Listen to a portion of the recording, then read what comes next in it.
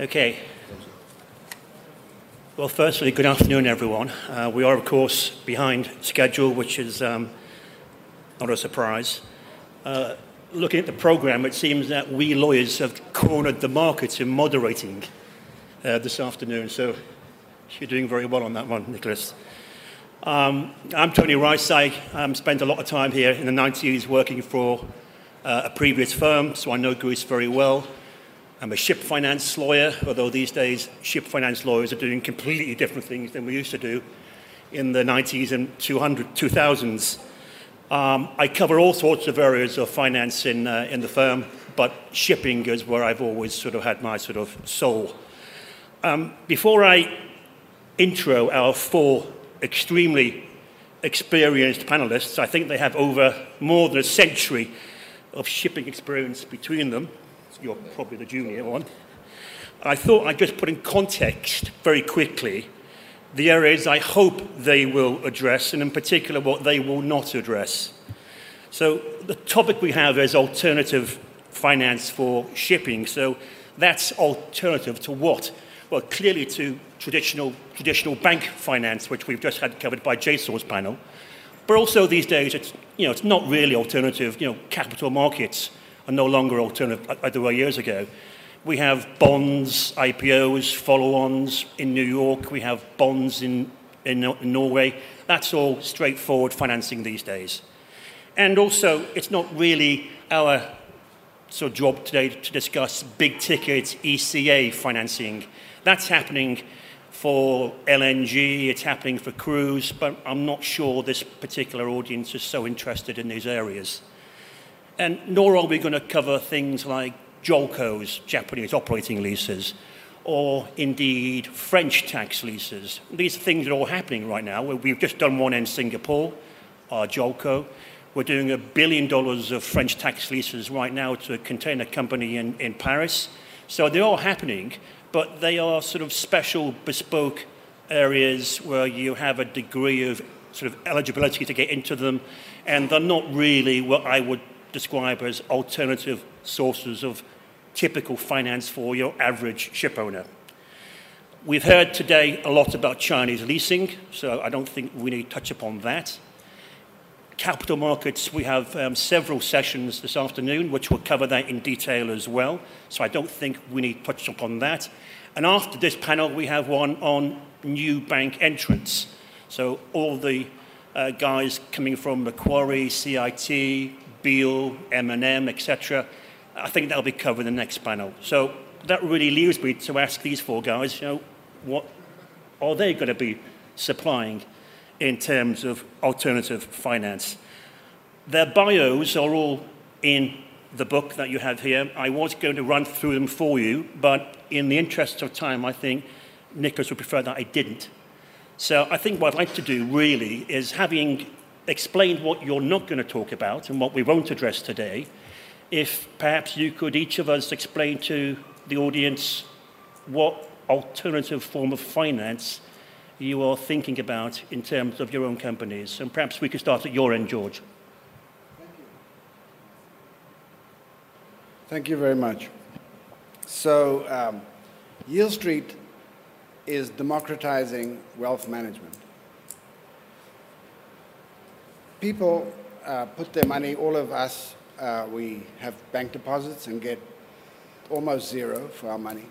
We can buy bonds and get 2 or 3%. Or you can put your money in the stock market, and good luck. So Yield Street provides asset-backed opportunities to people to put some of their money into a product that will give them 9, 10, 11%, so that they have the opportunity to do what was only open to private equity in the past. We started in May of last year, and we've put out 140 million to date. Looks like the stage is coming down.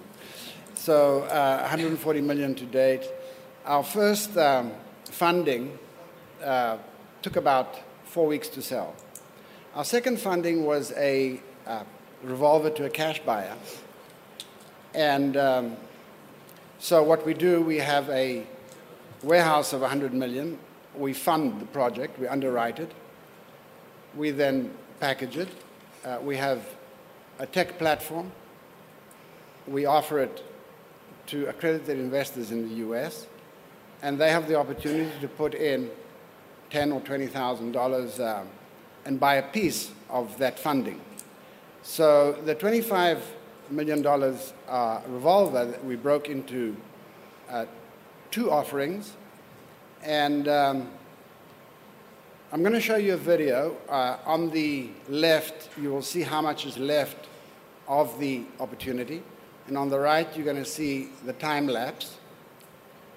And Dimitri, just stick it on if you will. Thanks.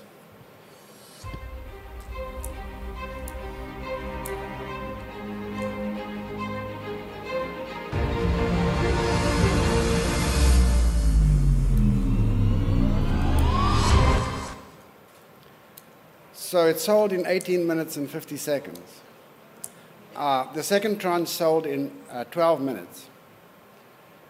And our more recent offerings sell in a few seconds. So that tells us that the public at large have a desire and a need to be able to put their money into something that will earn them a better return. And so that's what we do. And I'm open to questions, and I would also be open to questions at the end from the audience, because I'm sure there's a ton. George, what kind of ticket size are we talking about? So we do nothing under 10 million, and to date we've funded up to 30 million. And the gearing, loan to value?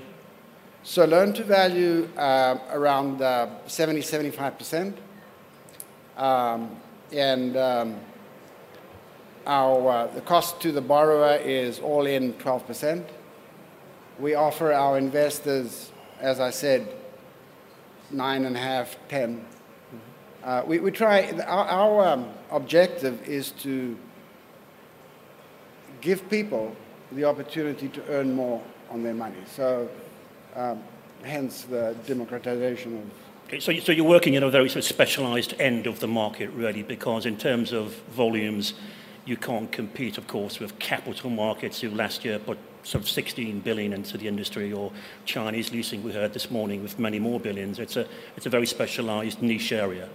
It is, and if you call 600 million assets under management in 3 years niche, yes, it is. Yeah. We hope to, by the end of this year, have the whole platform up to 1.5 billion. And it's growing. We have an investor base of 100,000 investors, growing at 5,000 a month. Mm-hmm. So our objective is to scale and not stay niche.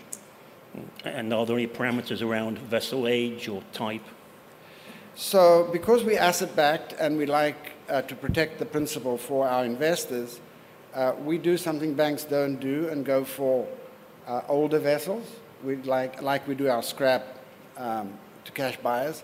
We like to invest in vessels that are 15, 16, 17 years old and can be employed to the end of their lives and amortize them down to below scrap, so that the objective is to get the money back.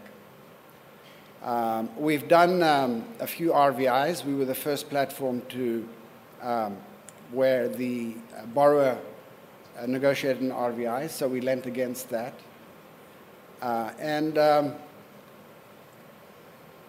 we find situational funding where an owner wants to buy his loan back or the ships back from a bank and can get, and we can provide the bridge for that.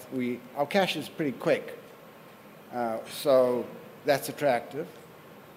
And we find that short-term lending is more attractive on the platform, so we have devised shorter-term products that appeal to some situational funding that people would like to do, that ship owners would like to do. So we don't compete with banks.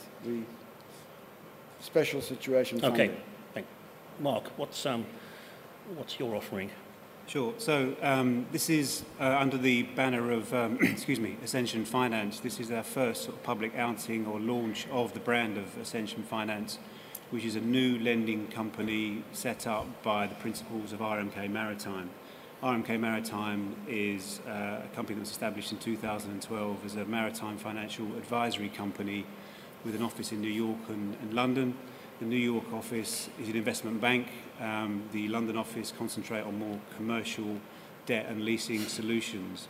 Over the years, my background is shipping banking for the last 30 years. I left my last bank 5 years ago when that particular bank wound its portfolio down and chose to exit along with a lot of other banks, and joined friends and colleagues at RMK with a view of looking at this huge gap in the market for small and medium-sized shipping companies that the banks don't love anymore. It's taken us some time to get the model right through a number of iterations, and also to find the right financial partners. It's not our balance sheet. We have funding partners with committed capital of $300 million. We effectively set up in business in Q4 of last year. We're writing our first transactions right now. We're looking to grow on all of that. And Ascension Finance has been set up specifically as an affiliated but separate entity to the RMK brand, which looks at much more sort of complex financial solutions across the capital spectrum. So it's just a new fund. It's a new lending company with investor fund backing. So actually, it's not, in my view, it's not alternative financing. What we're looking to provide actually is fairly traditional financing terms, but the source of those funding is alternative to what it used to be from the traditional banks.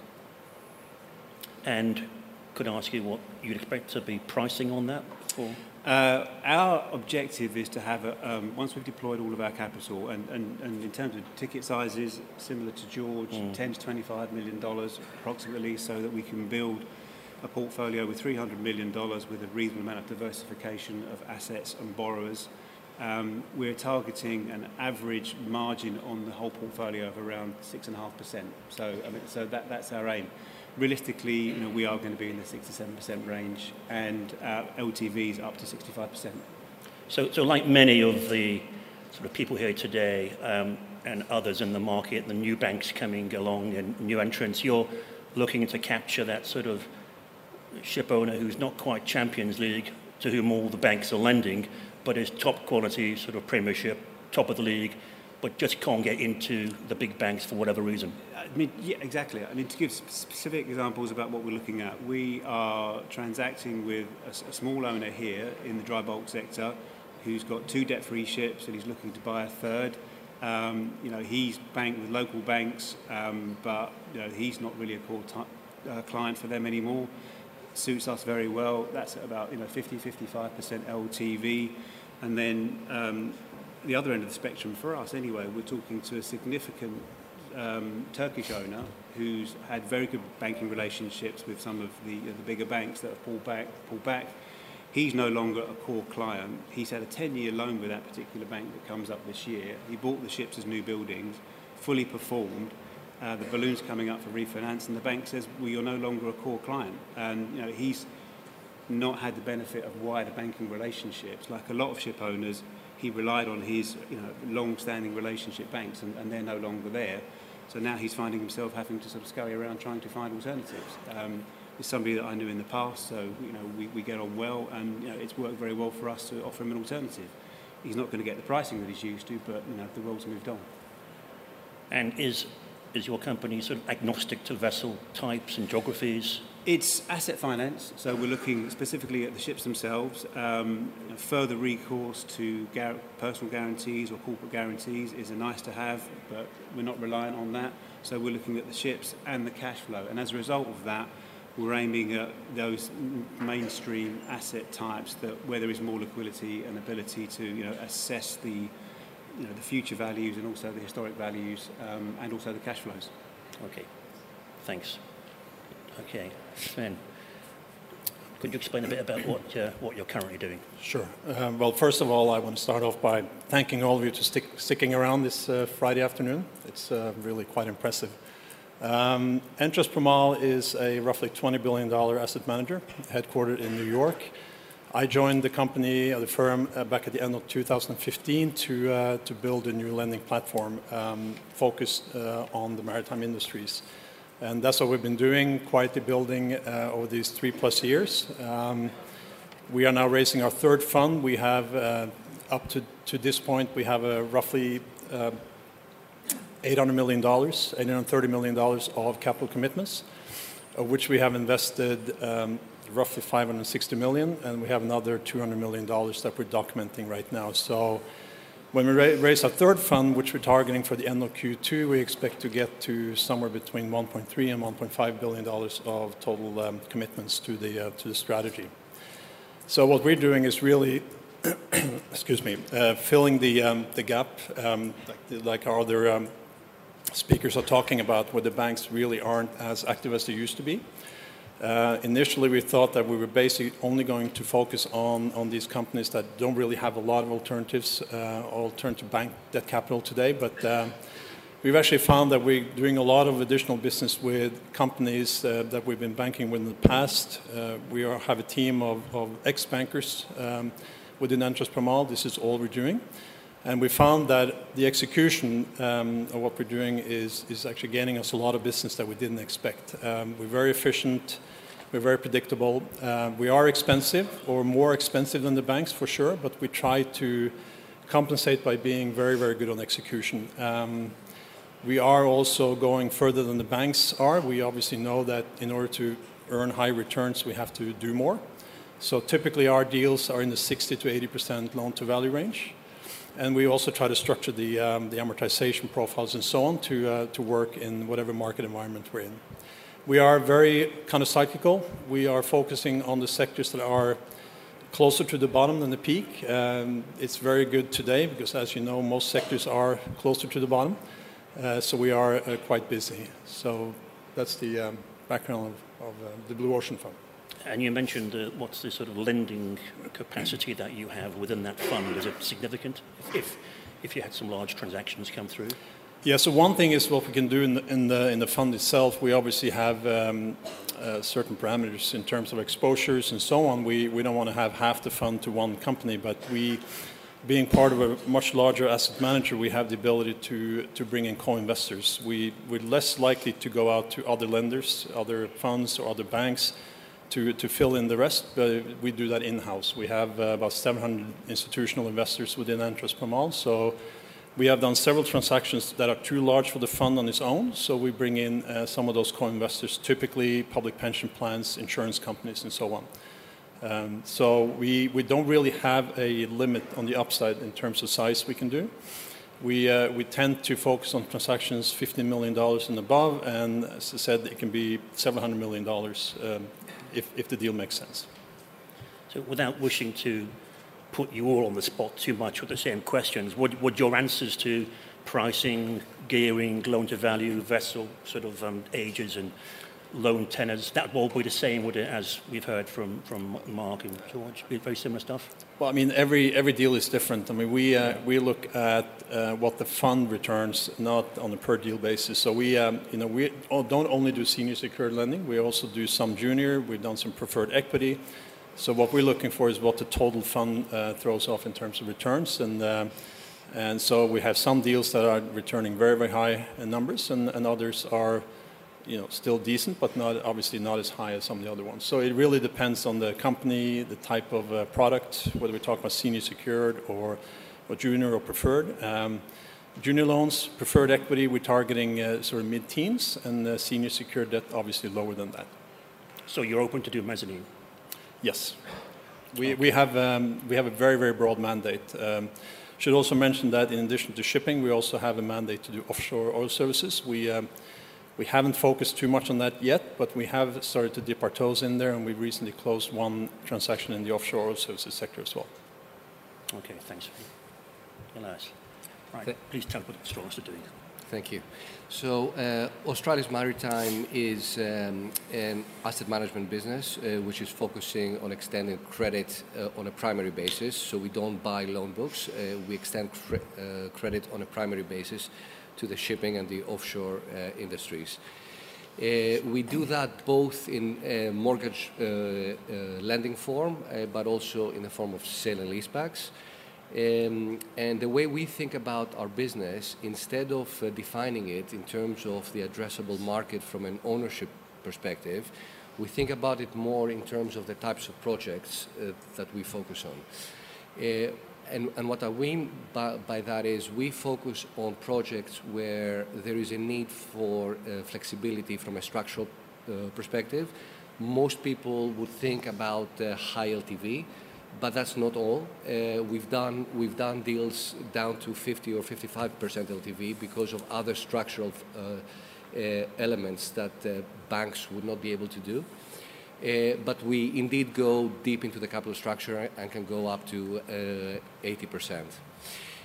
Secondly, we financed almost any asset class in shipping and offshore, including older vessels. So we have a lot of flexibility from an age perspective as well.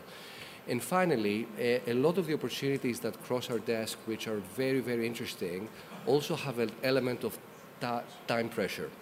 One of the things that we can do because of our setup, and I'm sure that a lot of the other people on this panel can say as well, is that we can move extremely quickly. And we have underwritten a $200 million transaction in 3 days, which is something that cannot easily be done elsewhere.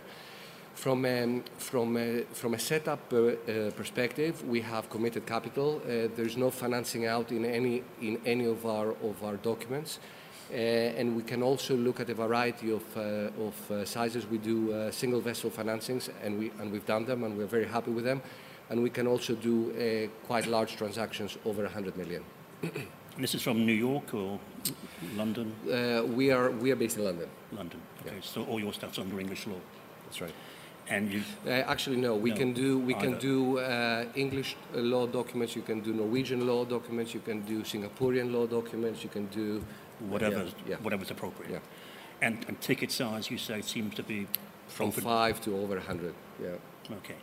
Now, one question I wanted to ask to all of you is that obviously people in this audience, including myself, have seen many entrants come and go in shipping over the last 20 years or so. So, owners themselves will not want to get into bed with a lender who changes their mind sort of halfway through the tenor of the loan in terms of shipping as an attractive industry. So what could you say about your sort of commitment to shipping industry? Perhaps we could start with you and go backwards. Sure. Resilience. All we do is shipping. We have been set up as an asset management business, which is focusing only on one industry, and that is shipping and offshore. And that's what we'll continue to do. Okay. So it's not sort of a closed fund type of arrangement. So if you get certain numbers, you're going to stop, or as long as there's business, you'll do it. Well, first of all, our funds are quite long. They can go up to 10 years. But as long as there is demand for capital, and I think the main risk to our strategy is that regulations, particularly in Europe, will start to reverse.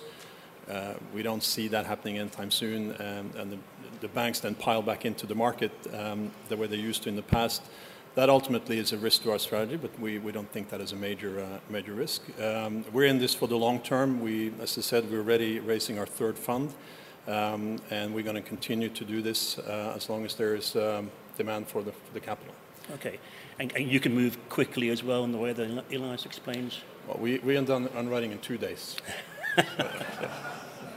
No, we're very, very efficient. And, as I mentioned earlier, this is one of the reasons why we are getting a lot of interesting business with former clients from the banking days, because we can turn around quickly, not just to get the underwriting done, but also to get all of the documentation and funding done. Sometimes, obviously, the lawyers will slow things down, but we can certainly be very, very quick. That always happens. Mark, I know you yourself have been long-time committed industry for Berliner Bank, RBS, Santander, Alliance and Leicester. Don't know what else to RMK. do. I've got nowhere else to go. So you personally, I know, are focused entirely on shipping, but what do you think is the story with Ascension? Looking at things from a ship owner's perspective is important, and it's easy for us and any sort of new lender, whether it's a bank or a fund or whoever it might be, to come to ship owners and say, hey guys, we're going to lend you some money. Isn't this great? But that due diligence and building a relationship, it's a two-way thing. And one of the things that we've seen, is ship owners specifically asking those questions and pushing us hard. Who are you? Who are your partners? And where are you going to be in all of this next year? And what if the market comes off? Are you going to take my ship away at the drop of a hat? And we have to work hard to explain our personal backgrounds, and we've all been around in our company in shipping for a long time, in shipping finance, and really trade off of our long-term relationships and experiences in hopefully getting ship owners comfortable that we mean what we say and that we are going to be around, and our financial backers are taking our advice on how to build the portfolio, but then once we've built the portfolio, how to manage it and how to run it. And we've been very open with them that we're not going to just write these loans and put loan agreements in the drawer. There may be times when we have to revisit things and covenants will get tight, and there may need to be a need for repayment holidays. And they get that. And one of the things we've found in terms of actually the timing to write deals, we can get there quickly, but the owner's got to do his work on us too, and that means not just doing it over the phone or on a conference call. It's being in front of the owner, seeing him coming to see us, and building that relationship. And I think that's a critical part of it. If we don't have that relationship, then if it does get difficult, then it becomes twice as difficult as it might otherwise be. Okay. And George, Yield Street's here to stay. It's a long-term investment for you and your partners. So, we opened up an office in Athens. We hired Stefanos Frangos from DVB. He's here, 16 years with DVB. We hired Chris Goutsoyannis, ex-RBS. So we're setting up a team to interact with ship owners. Fundamentally, the ship owner has to make money. So when we go to a transaction, we like to understand where the money is. And if the ship owner can make money, he can then service our debt, and everybody can be happy with the transaction. We are short-term, so if the shipping deal itself doesn't make money, sometimes there's a trade that the ship's going to do. We try and find some help from the trade, because at the end of the day, we want to get out, and he wants to be left with the ship and own the ship debt-free. So we have the flexibility to structure transactions for the benefit of both. And we don't have to lay out money. We look for transactions that make sense for our investors and make sense for the ship owner, and then we go about making it work. Okay. Now, I think finding the money, the source of funds for probably all of you, has been the original major objective. Yours, of course, is... Yes, I'll start. Well, let me just... you've got that in hand. But I was going to ask you, having sort of got that major problem out of the way, principally, what are the main problems that you've encountered in getting these new startups going? Has it been regulatory? Has it been legal? What's been the issues that have sort of challenged you the most, or will challenge you, in getting deals done? So, Yield Street is a fintech company. And banks have the customers. But banks, the banking system is fundamentally broken. They don't give you anything for your money, and yet they talk of cost of capital. So what is cost of capital? Cost of capital is thousands of people sitting in offices in High Street, huge rent, Executive bonuses, Armani suits. So that's one cost. Yield Street has technology, and once you sign on, there is no human intervention. The technology will pay your interest to you, to your bank account. You'll get your tax forms. So there's a zero cost. The cost of acquiring a client is extremely low because we use social media so we can grow our platform. I think the question becomes, will banks learn to use technology before fintech learns to scale? And the race is on. So let's have fun. So you'll be hiding from the bankers when you leave the panel today, will you? Not at all. Yeah.